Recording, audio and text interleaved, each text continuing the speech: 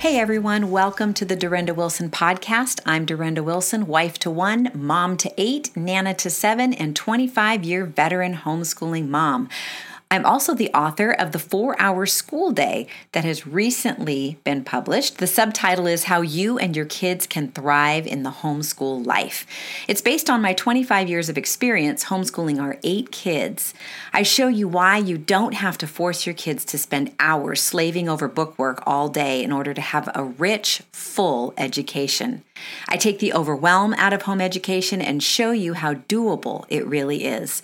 This book is packed with inspirational ideas that will equip you to be able to home educate in a way that is a custom fit for your family.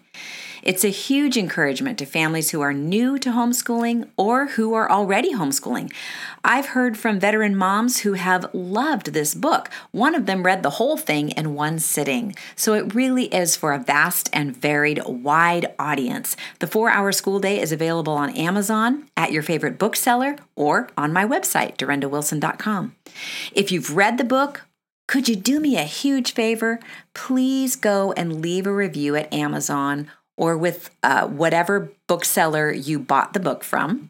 This allows the book to be seen by more moms as they're browsing these websites. I'd also love for you to subscribe to my website. You're probably asking why. Well, here's why. Because my subscriber community is the place to receive support and get your questions answered. You'll not only receive all the latest podcasts, but every Wednesday you'll receive a weekly video of encouragement from me, along with any resources that I think would be helpful, and I'm very picky about those resources.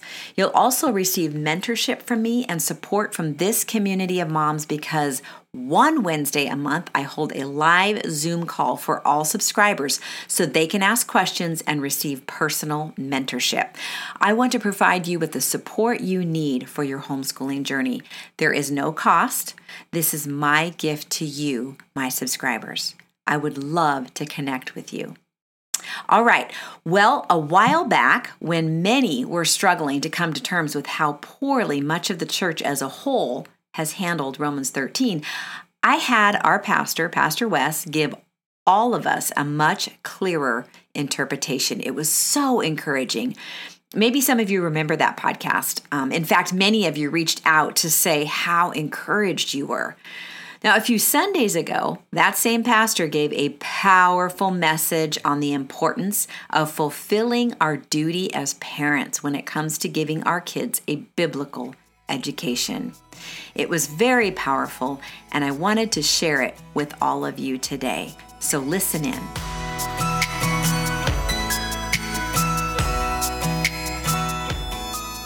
If you would turn with me to Matthew chapter 18. Matthew chapter 18.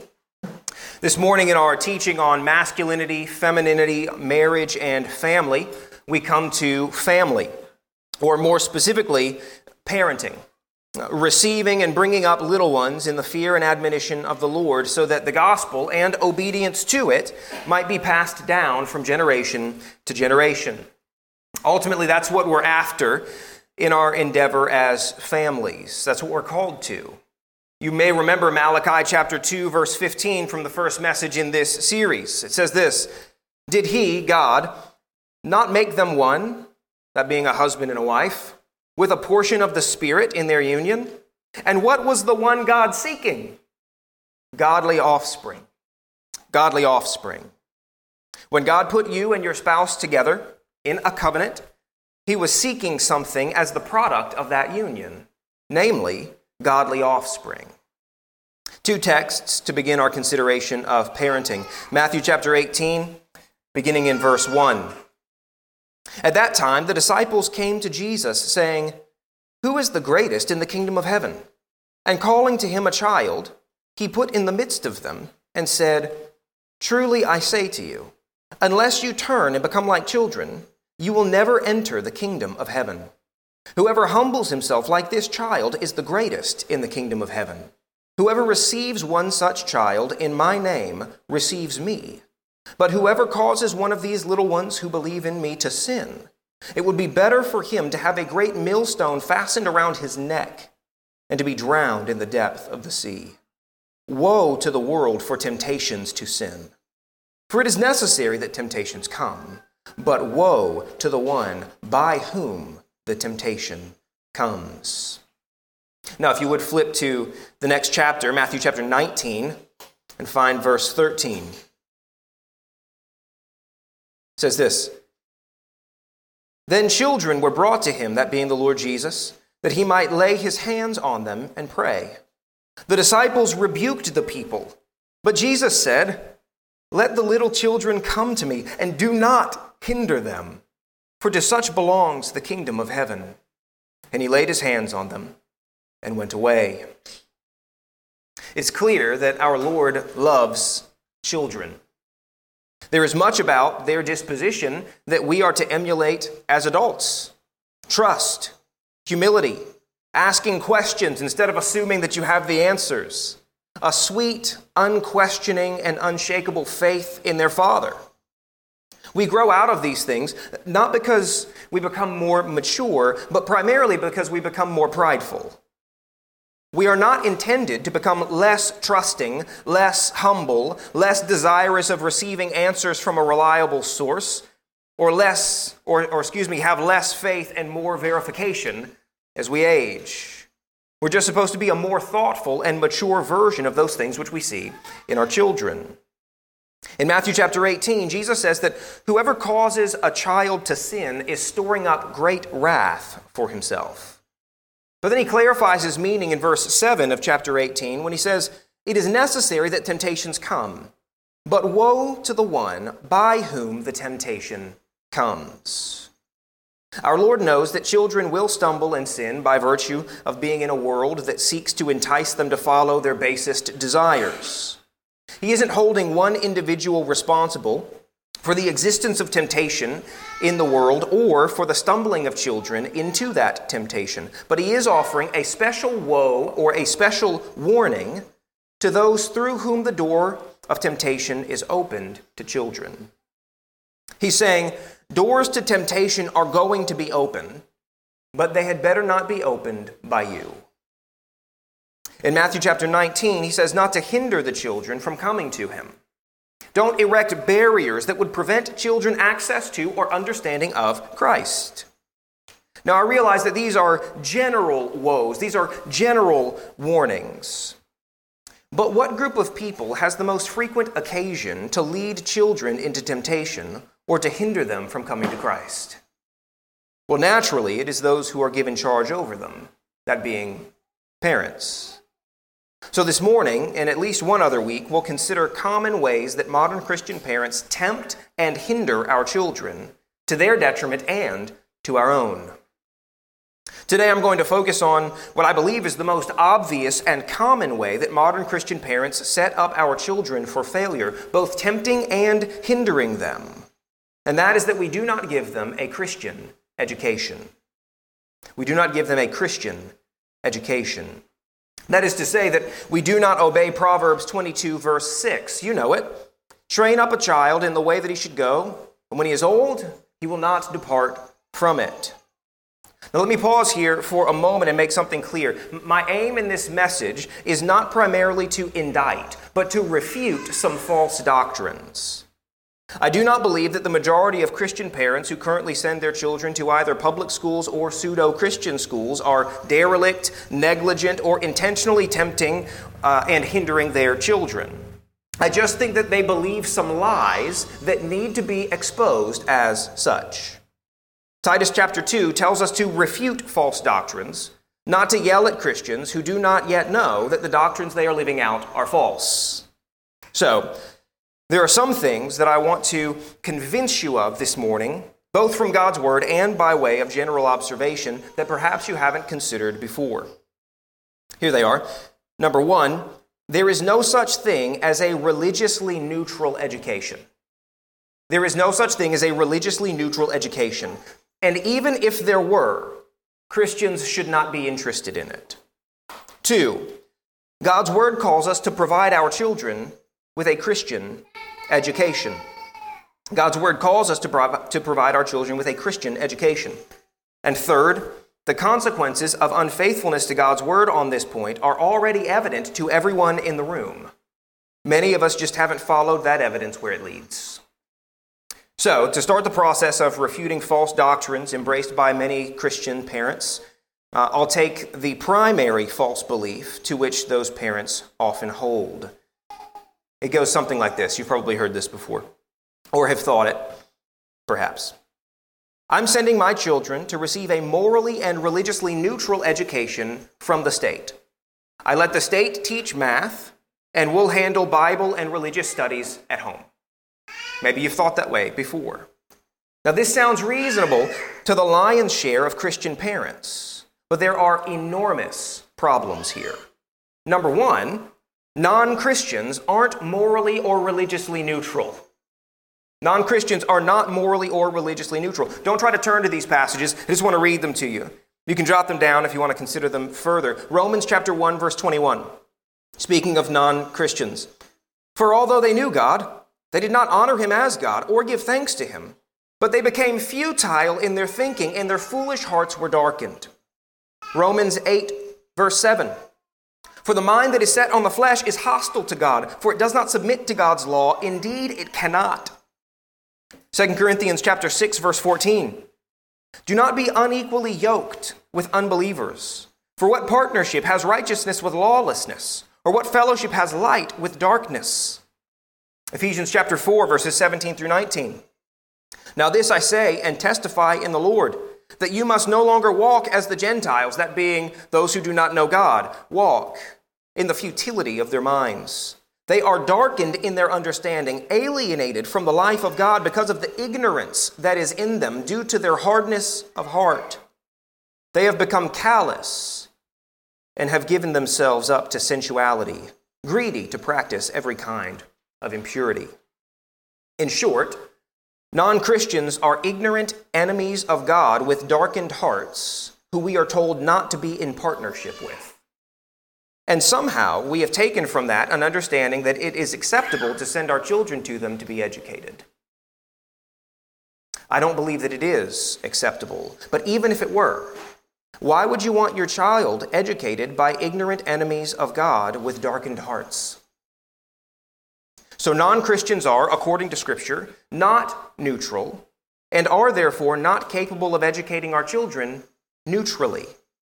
But in truth, we didn't need those Bible verses in order to identify the lack of neutrality, did we? Is the public school system religiously neutral, or is it in fact antagonistic toward and opposed to the Christian faith? Is the public school system neutral on the doctrine of creation, or have they taken a stance on that? It isn't neutral to teach that there is no creator and that the world leapt into existence by virtue of a Big Bang. That is not neutral. That's an unscientific, non-verifiable faith proposition being asserted in place of the Christian doctrine of creation. Is the public school system neutral on the doctrine of man and an understanding of human sexuality, or have they taken a stance on that? It isn't neutral to teach that man is not fallen, is not sinful, and therefore, whatever his sexual preferences are must be respected and acknowledged as human rights. Is the public school system neutral on the transgender debate, or have they taken a stance there as well? To quote Greg Bonson, who's very helpful on this issue, I'd commend him to you, the non-believer isn't neutral, and you shouldn't be either. The lack of neutrality is immediately exposed by the fact that a public school teacher is allowed to say, quote, love is love, but is not allowed to say marriage is between a man and a woman. That's not neutrality. It is a secular religion with stringently enforced dogmas. And I'm sure you know that those in the public school system who press against those dogmas will soon be excommunicated from the secular church that is the public school. The lack of neutrality is also seen in the fruit that public education has borne. With each year of its reign, which system of belief is growing and which system of belief is shrinking? Secularism continues to grow in influence while Christianity steadily declines. Why? Why is that? Because one is taught at school to the exclusion of No, in opposition to the other. And for those who don't like me referring to secularism as a belief system, let me prove to you briefly that it is. Secularists like to cast themselves in the role of the rationalist, don't they? They don't believe themselves to have a belief system. They believe themselves to have facts, right? I follow the science. Heard that one before? Right? I operate based on evidence and reason, not faith. Heard these kinds of things? Okay, all right, I got it. That's awfully enlightened of you, okay? Do you believe that it's wrong when Muslims in Mosul were throwing homosexuals off of buildings? Well, of course they believe it was wrong. The problem is that they can't account for rightness and wrongness because science doesn't tell you that. Empiricism does not get you there. Science may tell you what is, but it does not tell you what ought to be. Once you start talking about rights and justice and equity, you aren't talking about things that you can show me under a microscope. You're talking about metaphysical presuppositions that you cannot substantiate but strongly believe anyway. In other words, faith. There is nothing other than religion. All we've got are competing faith claims, and the fastest way to expose that is by asking the questions, why and who says? Why and who says? Equal rights for trans people is a very important thing. Why? Who says? Well, I do, and lots of other people with blue hair and strange facial piercings who agree with me. Okay, well, at one time in history, much more normal, articulate, and socially well-adjusted people agreed that enslaving people based on their skin color was okay. Do we determine these things by general consensus then? Is that what you're saying? What's the standard? What's your source of authority that grounds your assertions? I can tell you this, church. It isn't something that they can show you under a microscope, demonstrate through the scientific method, or reason to in any sort of transcendental way. Why is that? Because it is a religious proposition. They have faith in it. And little is more obvious than that the people with the blue hair and the facial piercings, as well as the public school system that produced that group of people, have no problem whatever imposing their religious beliefs on us. They are not neutral. They are proselytizing and increasingly attempting to use the force of the government to pressure us into converting to their religion, or at a minimum, privatizing our own. Basic Christian doctrine is not simply not taught in public schools, it is anathematized and argued against. Whether it's our understanding of creation or understanding of marriage or sexuality, all of these basic tenets of our faith are not simply put to the side in favor of purely academic pursuits. They are argued against as a matter of academic pursuit. So it is simply false that public education is neutral. But even if it was, Christians would be duty-bound to reject it, because a neutral education would fall woefully short of our theological commitments. We aren't commanded to educate our children neutrally. We're commanded to train them in the fear and admonition of the Lord. Whole life, top to bottom, full immersion. Ephesians 6:4 says this, "Fathers, do not provoke your children to anger, but bring them up in the discipline and instruction of the Lord." We're called to bring our children up in the discipline and instruction of the Lord. Now, the word that's translated instruction there is the Greek word paideia. It means, quote, the whole training and education of a child. The whole training and education of a child. So Ephesians 6:4 is telling fathers to make sure that the whole training and education of his children is an education that is, quote, of the Lord. The whole thing of the Lord.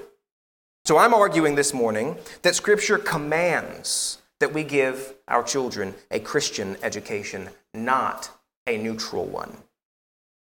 So again, even if public schools were neutral, and they aren't, Christians would still be obligated by God's word to make a different choice. Now let's talk briefly about the damage that is done to our children when we withhold a Christian education from them. And in order to be as fair as possible, I'm going to leave to the side the very real possibility and growing statistical reality that they go to a public school and as a result of the influences there, determine that they are gay, lesbian, bisexual, or transgender. Again, I'll leave that to the side, not because it isn't a good point, just because it's too easy.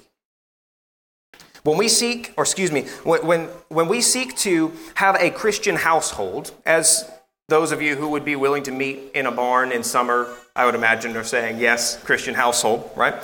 When we seek to have a Christian household, but do not offer our children a Christian education, we're teaching them to be inconsistent. We're teaching them to be inconsistent. During family devotions, they'll hear Romans 11:36. For from him and through him and to him are all things, to him be glory forever. They'll hear Colossians 1:17 and 18. And he, that is Christ, is before all things, and in him all things hold together. And he is the head of the body, the church. Listen to this. He is the beginning, the firstborn from the dead, that in everything he might be, some of you know it, preeminent. Preeminent. So everything is from God, and through God, and to God. Christ holds all things together, and he is absolutely preeminent in the world that he made.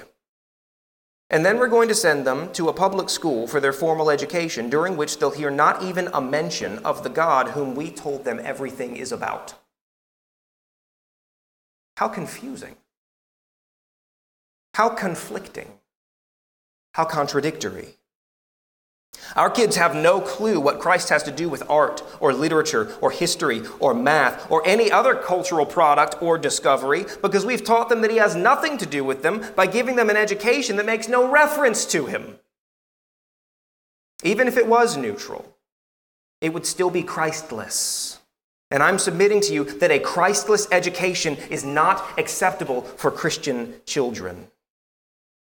So it damages our children in that it sends them conflicting messages regarding Christ's preeminence, but it's also damaging in that since it is Christless, it is literally an exercise in nonsense.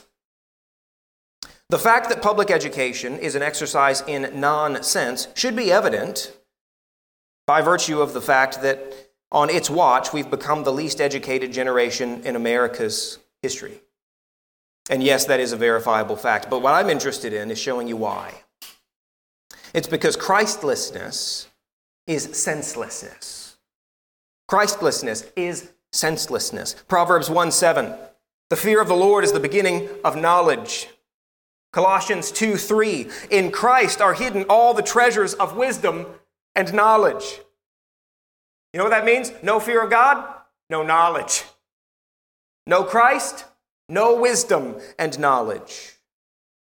The fact of these passages is demonstrable in our day with our departure from the fear of God and our rejection of Christ, is it not? We've got no wisdom and knowledge, as evidenced by the fact that we want rights and equity and human value to emerge from a godless, purposeless world wherein we're expected to show honor to the soulless descendants of apes. Why? Who says? Nonsense. When we send our children to public school, we're teaching them that the beginning of knowledge is not the fear of the Lord, because we've told them that their entire formal education can be overseen and directed by non-Christians with no reference to God or His Word. We are training them to believe that God is unnecessary by removing Him from the very thing that we're telling them will prepare them for life, their education.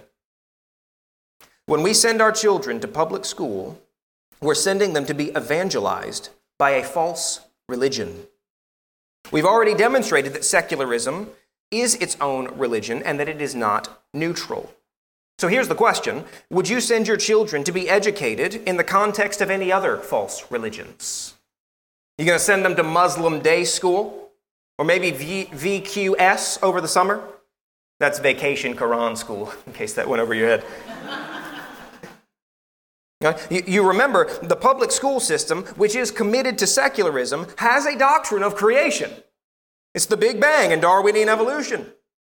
It has a doctrine of man, not fallen, not sinful. Since you're basically good, you can trust your feelings. It has a theory of knowledge.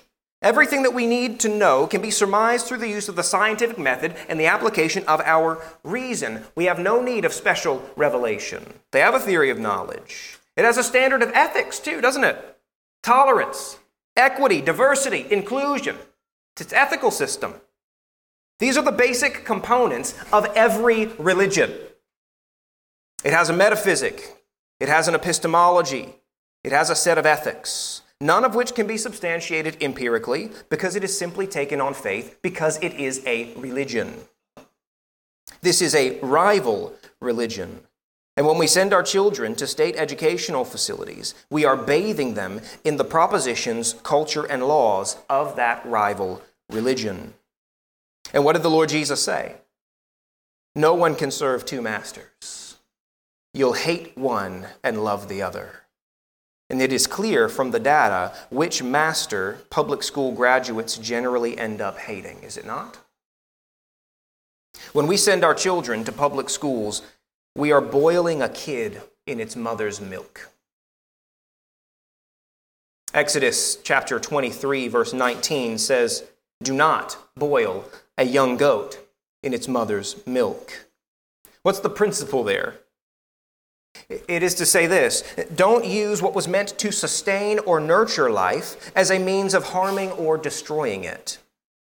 Education is supposed to sustain and nurture our children's faith in Christ, not hinder, constantly challenge, or undermine it.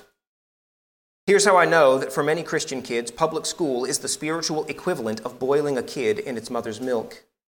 Because we have a growing number of books, conferences, and summer camps about how to help our children, quote, survive public high schools and colleges with their faith intact. Some of you have seen advertisements for these books, conferences, and camps. Why would we send them to a place that we're just hoping they'll make it out of alive? Why would we intentionally send them to a place where 70% of the professing Christians apostatize? That is the number. 70%. Church, this is why God commands us to give our children a Christian education, lest they be carried away by hollow and deceptive philosophies, the door to which was opened by us when we decided where they would go to school. Colossians 2, verse 8. See to it that no one takes you captive by see that no one takes you captive by philosophy and empty deceit, according to human tradition, according to the elemental spirits of the world, and not according to Christ. Now, if it isn't according to Christ, what is it but empty deceit? The question is, does your 13-year-old know that? Can your 13-year-old identify what they're hearing and filter it through a Christian worldview? Not if they haven't had a Christian education. They cannot. Here's maybe an illustration of this. Some of you are, I think probably most of you are aware of this phenomenon. How is it that you think the social justice movement has been so easily wed to the Christian church in our time? How do you think that happened? And if you're following what's going on in the Southern Baptist Convention, then you know that it has in fact been wed to the Christian church. How did that happen? Like, how do things like what is eventually going to be socialism, how do the ideas that plant the seeds for that get wed to the Christian movement, to American evangelicalism? It happens because when you go to church on the weekends and read the Bible for 10 minutes in the evening, while getting a secular humanist education for 8 hours a day, Monday through Friday, you don't get a fully orbed world and life view that is anchored in Christ. So if he meant anything to you, such that you're not one of the 70% that apostatized, you'll simply apply the veneer of Christianity to secular thinking, because it's all you're equipped to do intellectually. That's why we've got a generation of professing Christians who want to equate the early church meeting each other's needs in Acts chapter 2 with socialism, because they're so biblically illiterate and uneducated that they don't realize that thou shalt not steal also applies to the federal government. Hollow and deceptive philosophies have taken our kids by storm. And now, with the conspicuous emergence of critical race theory, intersectionality, transgenderism, the pulling down and otherwise defacing of historical landmarks in the name of justice, and all of these sorts of things that are unfolding before our eyes, we can now finally see that something's wrong. Something's askew here. But it's time to admit that we did not end up here by accident, nor overnight. This is no coincidence. And there's really no room for the question, how do we get here? We banished our children to this place. We sent them to Christless schools, ensuring that the treasures of wisdom and knowledge would be withheld from them. And then we acted surprised at how unwise and inane they became. We boiled their brains in their education, destroying them with what was meant to make them strong. I do not believe that I've overstated my case. I believe that our present reality buttresses and confirms it. I do pray that my tone has been such that you're contemplative, thinking it through rather than combative. I pray that you are contrite rather than cantankerous and argumentative. I pray that if you're currently sending your child to a public school, that you will prayerfully consider God's word regarding your charge to bring your children up in the fear and admonition of the Lord, and then ask yourself this question: is church on the weekends and family devotions for 10 minutes a night what he meant by that? Go home today, sit with your spouse, and say to the Lord, with the psalmist, search my heart and reveal if there be any grievous way in me. Now, if you're currently providing your children with a non-public education, I want you to search your heart and make sure that it's for the right reasons. Not because COVID complicated things. Right? Not because there was a bullying episode. Not because the social scene wasn't benefiting your child. No, we aren't called to give them a non-public education because bullying is a thing, or because you didn't want them to wear a mask, or because social distancing. That's not the call, that's not the grounding, that's not the reason. We give our children a Christian education because we are Christ's people, and he calls us to. If you're currently providing your children with a Christian education, but many of your Christian friends and family are not, lovingly, graciously, initiate that conversation. Help them to refute the false doctrines that have led them to make such a decision for their household, and pray that the Spirit convinces and convicts them that they may bear fruit in keeping with repentance. Church, I pray that we will hear this word, receive this word, and obey this word. Let's pray. Father God, there's much more that could have been said, even more in the notes before me. But I trust that your word and your Spirit will do their work. And Father, again, I do pray that this message has been heard as grace, peace, life, wholeness, because that's what you're after in all of your commands. Your law is love. And so when you say this is how you educate your children, it is an education of the Lord, in the Lord, for the Lord, top to bottom. You're saying that because you saw 2021. You know exactly what happens when we don't do this. So God, rather than detailing all of the particulars of that, I'm just asking again that your word and your Spirit would do their powerful and strong work in the hearts and lives of your people and bring us into submission to your word. We ask it in Jesus' name. Amen.